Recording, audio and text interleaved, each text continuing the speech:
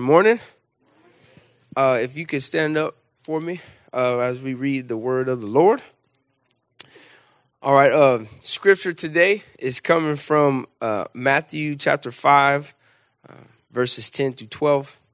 I looked out and got a short verse. So, all right. Blessed are those who are persecuted because of righteousness, for theirs is the kingdom of heaven.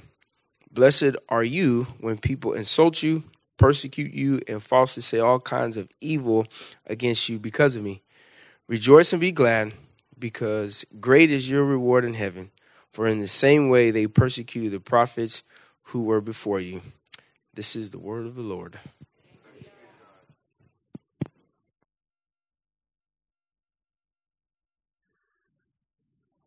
Thank you, Nate.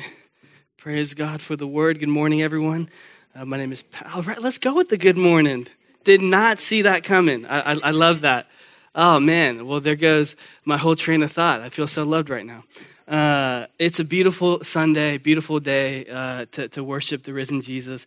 If you're joining us online, checking us out, or if you're joining us in person, trying to figure out what we are about, what we're doing here, we're about making disciples who are being transformed by the gospel. That is our mission here at the Springs. That's why we exist. And in that statement, there's a few familiar words that maybe if you've been following Jesus for a while, you've heard. Or maybe you're new to the church and these words kind of sound unfamiliar, like disciple. What is a disciple? We believe a disciple is a follower of Jesus. A disciple is a follower of Jesus who is being with Jesus and becoming more like Jesus in every single area of life. And so we want to grow as followers of Jesus and grow in becoming more like Jesus and looking more like him in every single area of life, from staying at home with the kids and being a parent to working in the office to chefing it up wherever you may live or work. Every single area, we want to live like Jesus and be with Jesus. And so we believe that the gospel is this good news of the kingdom of God. Now, one of the ways we say this is we kind of sum this up in a really brief statement. You've heard it before, that the gospel is the good news that God became man in Christ Jesus. He lived the life that we should have lived, died the death that we should have died, rose again from the dead 3 days later, offering new life to all those who place their faith in him and turn from their sin. Now, that's called the essential gospel because it includes all the essentials of the good news of Jesus, the life, death, and resurrection. But the gospel is also the good news of Jesus and everything that Jesus did and everything that he's made available for us. So when we say we want to be followers of Jesus who are transformed by the gospel, the life, death, and resurrection of Jesus offer for us new life in Christ. We get new identity, new relationship. One of the greatest gifts is eternal union with God. But also, the gospel speaks to what we are becoming. We are becoming more like Jesus, growing in his family. So not only are our sins forgiven, not only does our identity change, not only are we brought into the family of God, but we're growing and becoming more and more like him. It's this tension between I am identified with Christ and I'm growing to become more and more like him. And we believe that for the rest of our lives, we'll be entering into this transformation. Now, we don't pursue transformation so that you can sleep better at night. We don't pursue transformation so that you can feel better about yourself. We don't pursue transformation so that you can minimize the mess that you've made in your life. No, we pursue transformation so that we can live the way that God intended for us to live. When we examined the Beatitudes last week, we said, blessed are the pure in heart, for they shall see God. Now, the heart is this center in Hebrew thought of the mind, will, and emotions. You see, visually, you see through your eyes, you take in light and you get images, but we primarily see the world through our heart. Our feelings, our emotions, our perspective, our background all influences how we see the world and how we interact in the world. It's the reason why I can go to an art museum and be completely blown away by some random masterpiece, but my wife is like, man, that's kind of basic. And I'm like, what is wrong with you? This is awesome. It's only happened once. We see the world differently. Our experiences, our emotions, our feelings, our perspective shape the way we see things. And one thing that the scripture makes absolutely clear is that every single person's heart in this room has been corrupted by sin. And so we don't see the world the way God sees the world. And the beautiful things that God has given us, we don't see them oftentimes as gifts from God. We see them as things that we want and that we need for our own selfish pleasure instead of tools to glorify Him. Our heart has been corrupted by sin, and as a result, the way we see the world oftentimes is tainted. And the heart that's corrupted by sin has trouble seeing God because it doesn't naturally move towards God. It just doesn't naturally happen. And the heart that's corrupted and broken by sin produces brokenness and corruption out there. It's why we've said the reason we see wars out there is because there's a war in here. The reason we see issues and problems is because out there is because it's in here coming outside of us, tainting the world around us. Now, the bad news is that there's no earthly filter strong enough that can purify the human heart. No amount of good efforts or good works can transform this mechanism of sin that has tainted us. But the good news of the kingdom of God is that God's plan for the heart is complete transformation. Such a radical transformation that the scripture says He gives us a new heart. And when we think about this word transformation, the Greek word, the idea is metamorphosis. And we're most familiar with a caterpillar going into a cocoon and then coming out of that cocoon a completely transformed being. It's now a butterfly. In the same way, when we go into Christ with all of our sinfulness, with all of our brokenness, with all of our lives entangled by sin, we come out of Christ a completely new being, a transformed heart and a transformed life. So our lives are going into Christ and they come out a completely new person, and a transformed heart is awakened to new life. This was God's plan from the beginning, that we would experience life with Him, that we would live in union with Him. But listen, He doesn't just transform us, like I said, so that we can feel better about ourselves and be identified with Christ. He transforms us from the inside out so we can transform the world around us. He transforms us so we can bring about transformation out there. So when you come into Christ and you become a Christian, it is not this solitary experience, but now you're commissioned by God to go out into all the world and make much of His name as you push back the kingdom of darkness, and you are a light in every single area of life. Partnering with God, pushing back darkness, bringing His kingdom everywhere. Now, the reason I bring this up, and the reason why I'm spending a little bit of time here, is because there's two subtle sins that every single believer will be confronted with that will hinder your transformation. There are two subtle sins that we will all face and confront that will serve as barriers that will keep you from experiencing life with God. Two sins that history has shown over and over again have derailed and ravaged the church.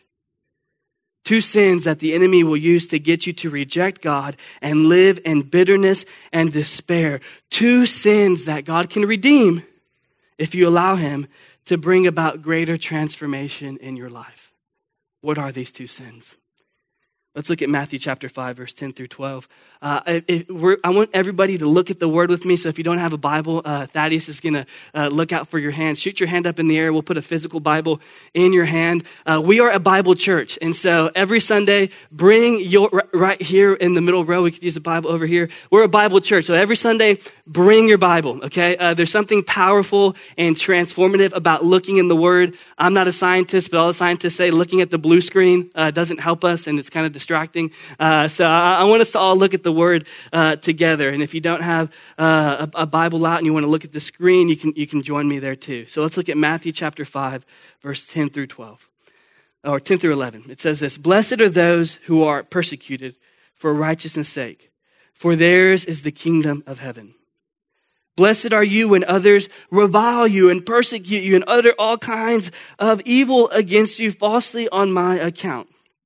So the first sin that we see aimed at hindering transformation in the life of a believer is the sin of persecution.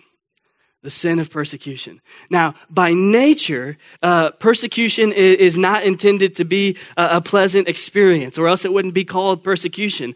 Persecution involves suffering of some sort. It involves severe pain. And the early church, they knew persecution. We read the book of Acts and we see how believers were displaced from their homes, thrown into jail, treated as outsiders, not allowed the basic necessities of society because of their commitment to Christ. And then all throughout the history of the church, we see that the church never really thrived in sort of the way that we're used to in American culture. Rather, it was always a victim of severe persecution, of oppressive forces and ideologies pushing against the Christian culture. And a lot of that came through severe violence and suffering. And this is happening in the day and age that we live in today. You can go to persecution.com and see how the Voice of the Martyrs is writing these stories of Christian brothers and sisters this day and age that are experiencing great persecution because of their commitment to Christ. And Jesus says, blessed are those who are persecuted, get this, on account of him. Now, when Jesus says this, he's not condoning persecution. Rather, Jesus is brutally aware of the reality that awaits all of his followers. Why? Because as Jesus says, the same forces that opposed him and nailed him to the cross will be the same forces that will oppose you. And if you enter into life with me, you're going to suffer like me. And Jesus lets us know that the most visible form of this oppression, of this opposition, is persecution, inflicting punishment, suffering, pain, discomfort, even death because of a person's commitment to Christ. And he says, blessed are those who are persecuted because of their commitment to him and their allegiance to him and his way of life. Now, this is important to clarify because if we don't, what will end up happening is we'll justify our momentary pain and suffering in a way that God never intended us to do so. Here's what I mean. When we sin against God, there are consequences for our sin. There's no way around that.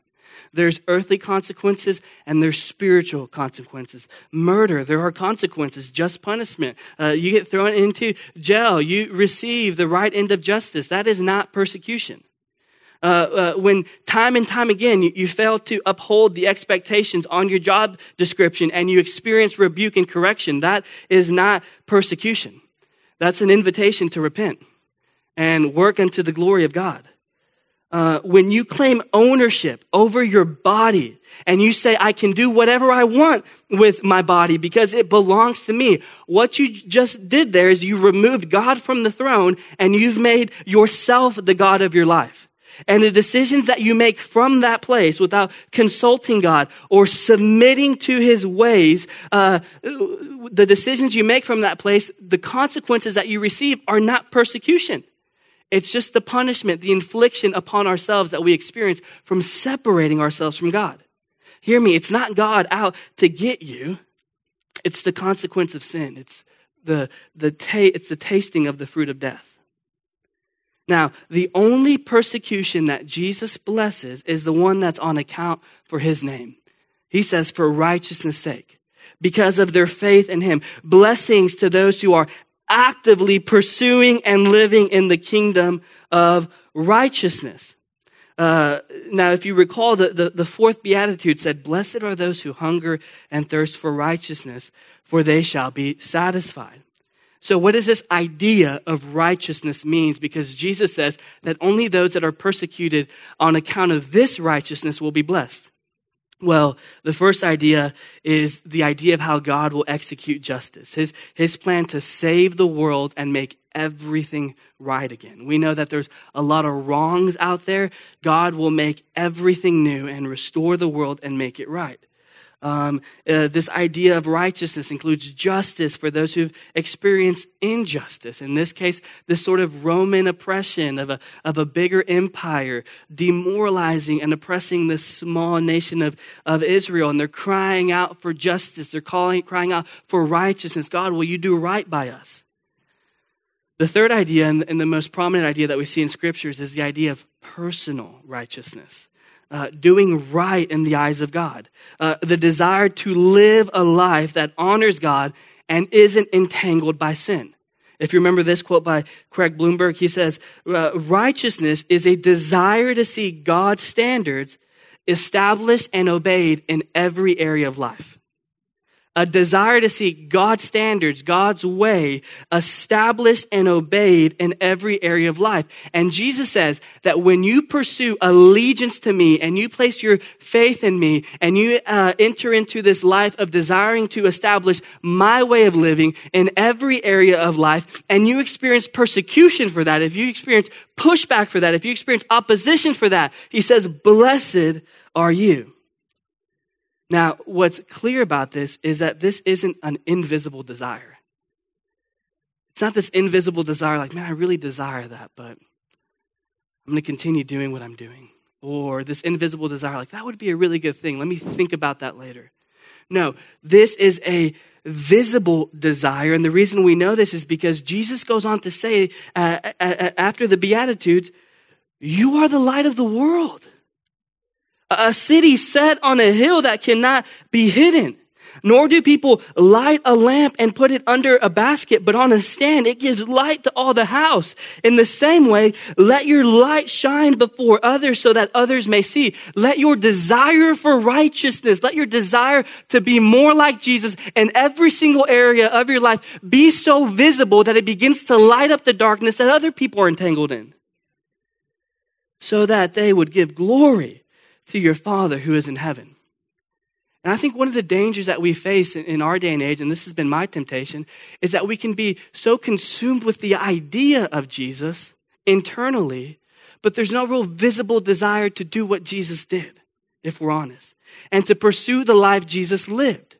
And we discount ourselves because self-righteousness begins to sneak in and say something like, well, I'm not really that bad. I'm not really that terrible. I'm doing the basics. I'm going to church. I'm tithing. I'm showing up to group. And there's no real internal desire to establish God's standards in every single area of life. And what Jesus is doing is he's not instructing us to pursue persecution. Rather, he's inviting us to make him central. He's inviting us to prioritize him above everything this world has to offer and radically and joyfully pursue him and submit our lives to him. And when persecution comes, or if pushback comes, or if opposition comes, that's not a marker of my faithfulness to Christ. It just proves it. Because he said that as I follow him and give my life to him, there will be a measure of opposition. So it's not an invitation to pursue suffering. It's an invitation to make him the center of our lives and follow him with everything that we have. And what's so loving about Jesus is that he gives us a heads up. He says that opposition will await you. And when it happens, don't be surprised. Why? Because it will happen, and it happened to all of his disciples. They all experienced gruesome persecution, yet none of them turned from Jesus, because the good news of the kingdom of God is that no matter how painful life can be on account for Jesus, it's momentary in comparison to eternity. And what's so amazing about God's kingdom is that our joy isn't defined by our difficult circumstances. We can find joy. We can find life in Christ. So my question is, what does it look like to endure persecution? We'll come back to that in the end. Let's continue reading Matthew 5, 10 through 11. Blessed are those who are persecuted for righteousness' sake, for theirs is the kingdom of heaven. Blessed are you when others revile you and persecute you and utter all kinds of evil against you falsely on my account. I was walking to move my car this morning, and I had this thought. I was like, man, if this is your first Sunday here, this isn't like, maybe the greatest message to walk into. Like, man, persecution and suffering. And sometimes the trend can be to overcorrect. Like, let's make this the greatest message ever.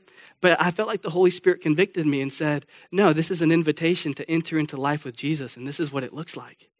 And I believe that if this is your first time here, maybe you're watching online and you're asking yourself, what does life with Jesus look like? I believe that it looks like sometimes struggle and suffering and doubt and affliction, but it looks like doing that with God. And where the world will try to give us a framework for how to endure those things, and maybe you've experienced this because I have too, those things fall short. We're offered a relationship with God that completely transcends our experiences so that your joy and your happiness in your life isn't dictated by external circumstances. It's rooted in Christ. And that's what the Lord is inviting us to this morning, to enter into relationship with him where we're rooted and grounded, not in what's going on out there, but in a God who is unshakable. So the second sin is a lot more subtle. It's what's called the black ice of sins. You really just don't see it coming. It's implied in this text, and it's also a key subject that Jesus taught against, and that is the subtle sin of self-righteousness. The subtle sin of self-righteousness. Now, the reason it's subtle is because, as I've heard one pastor say, self-righteousness is a lot like bad breath. No one thinks they have it, but we all do. Self-righteousness is a lot like bad breath. No one thinks they have it, and it's hard for you to tell that you have it. And with self-righteousness, like bad breath, I mean, unless you're married to that person, no one's going up to somebody saying like, hey, you have really bad breath. Is there anything you do? No, I don't have any gum or mints on me. No one does that. And yet what's so crazy about self-righteousness, like bad breath, is that everyone can tell that you have it. But no one actually brings it up. It's really hard to bring up. Now, the reason why this is tragic is because God hates self-righteousness. The reason this is tragic is because Jesus spends a whole chapter in Matthew chapter 23 condemning self-righteousness.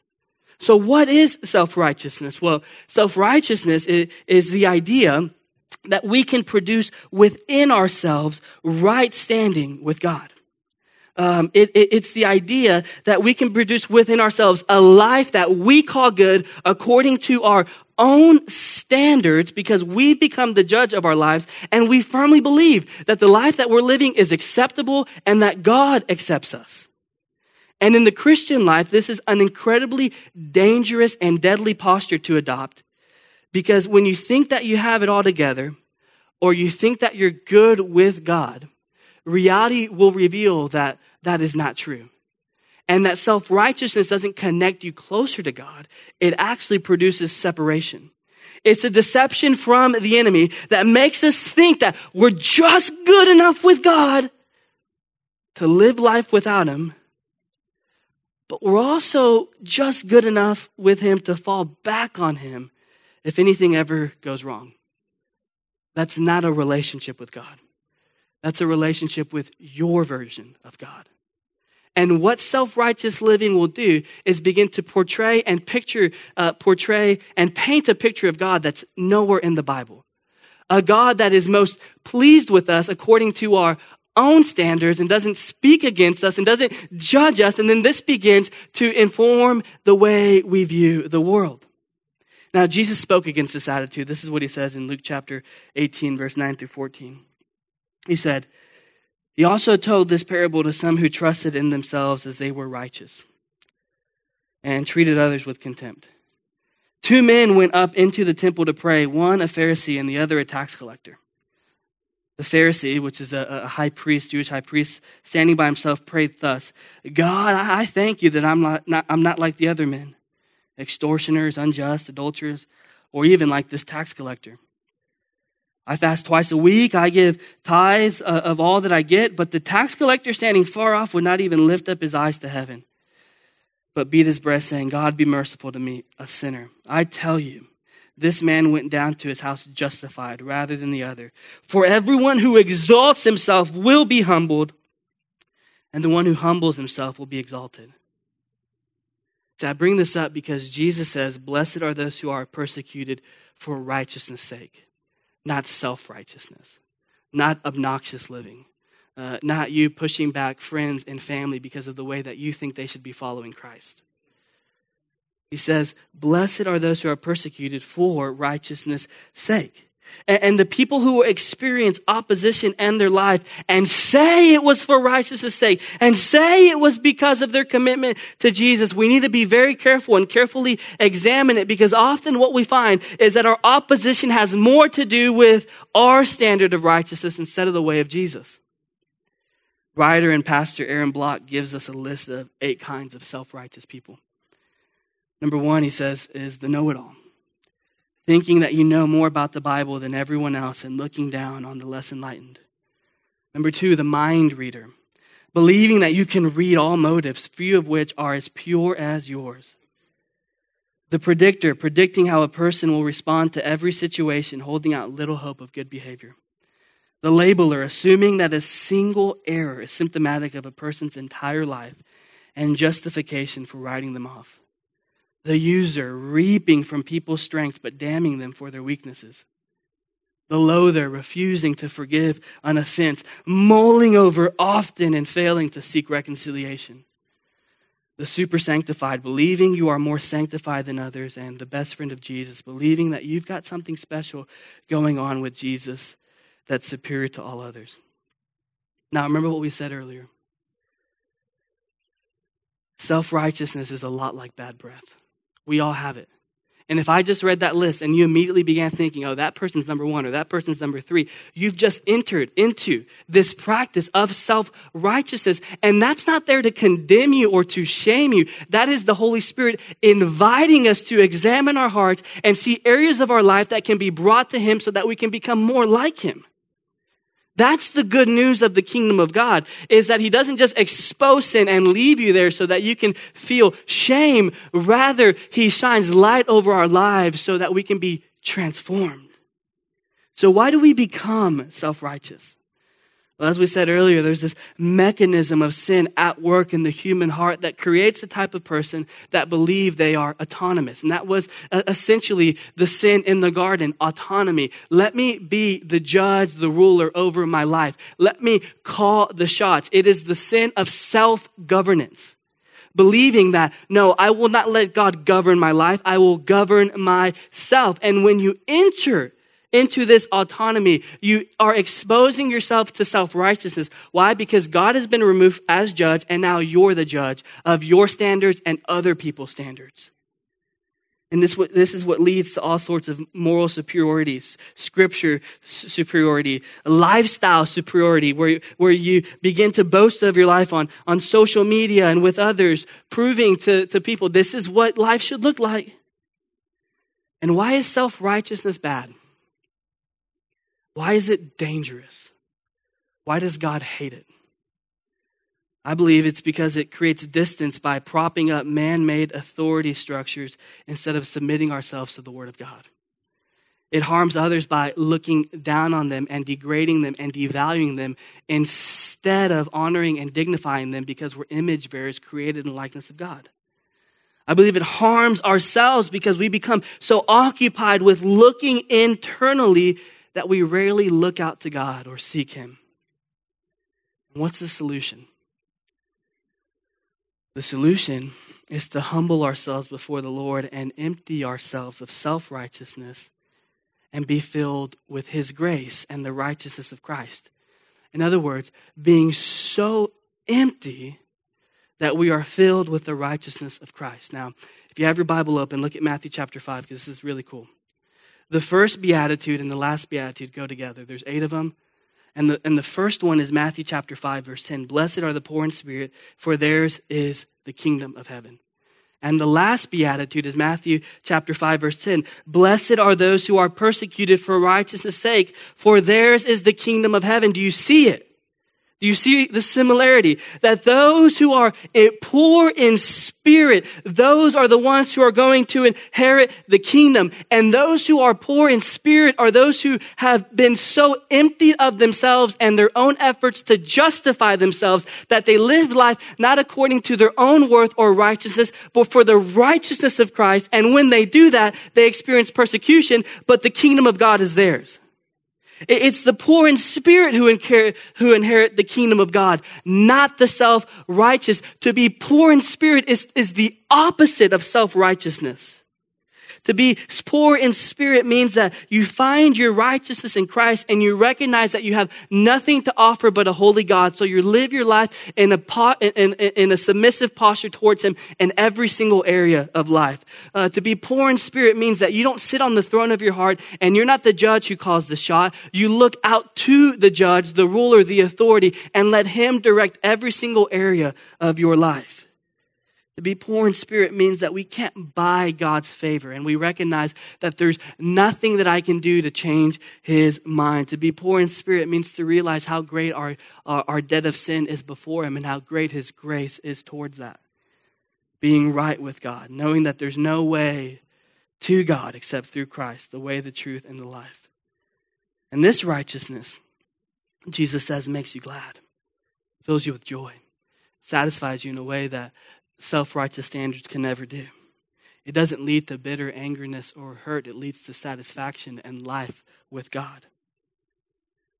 He goes on to say, rejoice and be glad, for your reward is great in heaven, for so they persecuted the prophets who were before you. He says, you will experience opposition, you will experience suffering for being identified with Christ. And when that happens, rejoice and be glad. This has less to do with an emotion and more of an attitude that you willingly take on. That despite what comes, I will choose faith and trust in God and cause my heart to rejoice and be glad and let my words and the songs I sing about him take me to a place that maybe my emotions aren't there yet. The question is, well, how do we get there? And what does this look like? I want you to turn with me to Acts chapter 16. So after Matthew, you'll see Matthew, Mark, Luke, John, and then Acts. Acts chapter 16 in the New Testament. I want you to turn there with me, and we're going to look at verses 16 through 25. Acts chapter, look at the paper turning. Come on. Amen. Acts 16, as we were going to the place of prayer, we were met by a slave girl who had a spirit of divination and brought her owners much gain by fortune telling. She followed Paul and us, crying out, these men are servants of the Most High God who proclaim to you the way of salvation. And this she kept doing for many days. Paul, having become greatly annoyed, turned and said to the spirit, I command you in the name of Jesus Christ to come out of her. And it came out that very hour. But when her owners saw that their hope of gain was gone, they seized Paul and Silas, dragged them into the marketplace before the rulers, and they had brought him to the magistrates and said, these men are Jews, and they are disturbing our city. They advocate customs that are not lawful for us Romans to accept or practice. The crowd joined in attacking them, and the magistrates tore the garments off them and gave orders to beat them with rods. And when they had inflicted many blows upon them, they threw them into prison, ordering the jailer to keep them safely. Having received this order, he put them in the inner prison, fastened their feet in the stocks, and about midnight, Paul and Silas were praying, singing hymns to God, and the prisoners were listening to them. What's happening here? Paul and Silas are unjustly arrested for healing a trafficked girl and setting her free.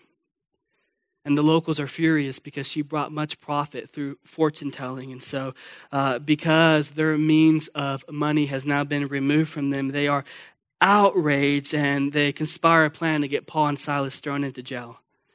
They accuse Paul and Silas, foreigners coming into their land, bringing about customs that were not lawful for them to practice. The way of Jesus just didn't go with their Roman way. And so they order them to be locked in jail. A riot breaks out, and before being committed to solitary confinement, they're stripped naked and beaten with rods. And once they've been heavily physically afflicted, they're chained to a stone wall. History tells us that their feet and their ankles and hands would have been chained to a wall, sitting on a cold floor in the darkest room in the innermost place of this darkened cell. And this persecution that they're experiencing is because of their visible allegiance to Jesus. The affliction and suffering that they're undergoing is not because of some sort of invisible, internal, me and Jesus have a good thing going on, but nobody knows about it. It's because they see a girl who was oppressed by demonic forces, being mistreated, victimized, and used for monetary gain. And when Paul says he had become greatly annoyed, I believe what that means is that he became so frustrated with the sinful condition and the oppressive forces that were keeping her in bondage, that he speaks the good news of the kingdom of God and uses the good news of Jesus' name to set her free. And why are they being thrown into jail? Because of their visible commitment and allegiance to Jesus. Their willingness to push back the kingdom of darkness because they're a light on a hill that cannot be hidden or put out. And they are for Jesus. They're with Jesus, and they're going to do what Jesus did. Persecution they're experiencing is because of their visible allegiance to Jesus. And this is what the next verse says. About midnight, Paul and Silas were praying and singing hymns to God. Beaten, stripped of their clothes, ankles and hands gripped tightly against the cold stone wall in a dark place. And in that place, they're praying. They're singing hymns. One pastor calls this an act of defiant adoration. You can take away my clothes. You can be on the verge of taking away my life, but you're not going to take away my Savior. Why? Because he lives inside of me. He lived for me. He rose from the dead for me. My life is no longer identified with my painful moments or my most glorious moments. It's firmly rooted and anchored in Jesus. And they're praying. And they're singing. Jesus says, rejoice and be glad, for great is your reward in heaven. Church, what does it look like to rejoice and to be glad in the midst of afflictions and suffering and persecution when it comes? Sing and praise God that your life is worthy of being opposed like Jesus was. They sing as a way of using their words to take their heart to a place that they want to be, but they currently are not yet. They're singing and praying to take their minds off of their affliction and set their mind and their attention on God. When we sing and when we pray and when we worship, we're singing to take our heart and our mind to a place, using our body to take us to a place that our heart desperately wants to go to, but maybe we're having trouble doing. When we raise our hands in worship and you actually say these words out loud, we're taking our body to a place. We're leading our heart to a place to worship God using our body. That's why I encourage everyone when we're worshiping, when we're singing, use your body. Stand, use your words, lift up your hands in a place of surrender. Why? Because we're using our body to lead our hearts to worship God. And sometimes I stand there and I'm gonna be honest with you. My heart's not into it. I feel the same things that you feel. The same stressors and the weight of life. I'm right there with you, but I choose to sing out these words so that I'm not consumed in my thoughts. And I choose to raise my hands as sort of this declaration, to lead my heart and my soul to a place that I want to be with God. That's why it's surrender. We're surrendering our lives. We're surrendering our heart to the Lord and doing so intentionally to take ourselves to a place that maybe we're not feeling. And I believe when they're singing and praising God, I don't think that their heart was in this place of like, man, this is great or this is awesome. Maybe. But when they sing and they praise and they're doing it together, we know that it takes our minds off of ourselves and helps direct our attention to a good God. And reminds us that he is there with us. They pray to connect with God and commune with God. And the good news of the kingdom of God is that our joy and gladness does not have to be defined by our external circumstances. Though our lives can feel like they're in chains, our prayers are not.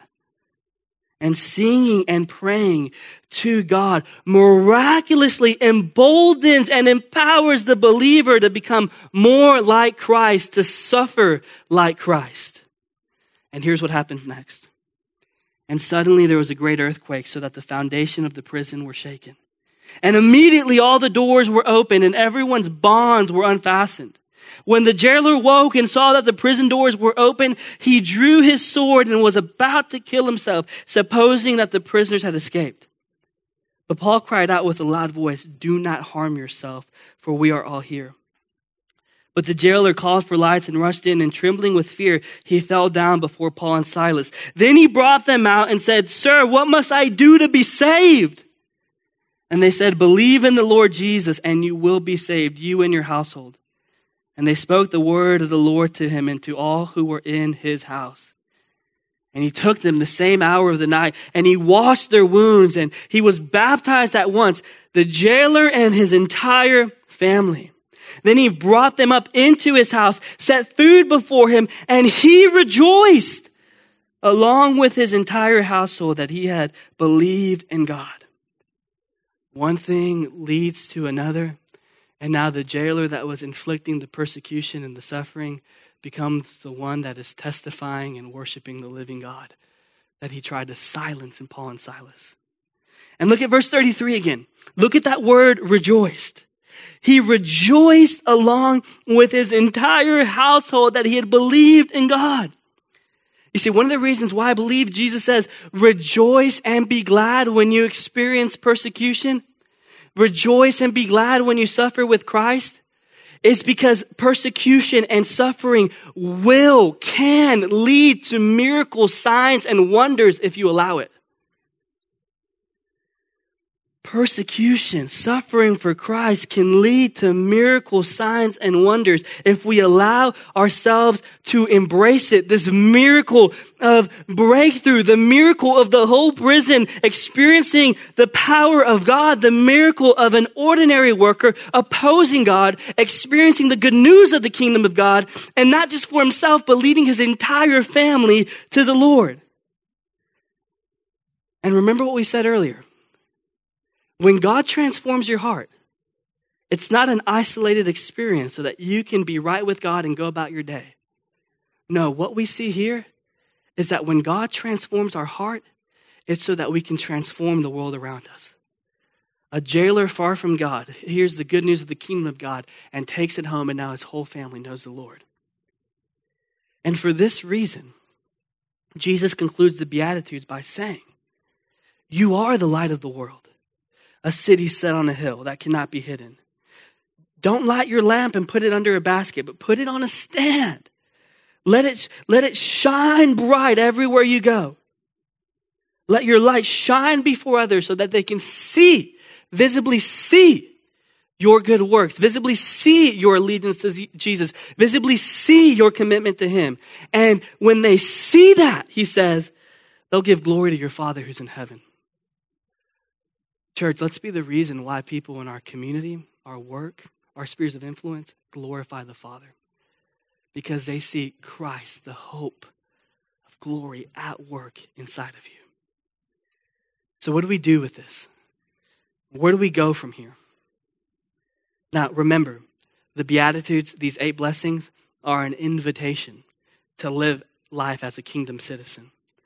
They're an invitation to first repent, and second, an invitation to receive. This is an invitation to repent of self-righteousness and receive the righteousness of Christ. This is an invitation to repent from finding power in yourself to overcome the world and navigate this world successfully, and to receive power from Christ, his Spirit, the Holy Spirit, at work in you. This is an invitation to repent of the darkness that you've been entangled in and receive the light of Christ. And it's also a commission to go and be that light that directs others to the transforming power of Jesus. Let's close in prayer.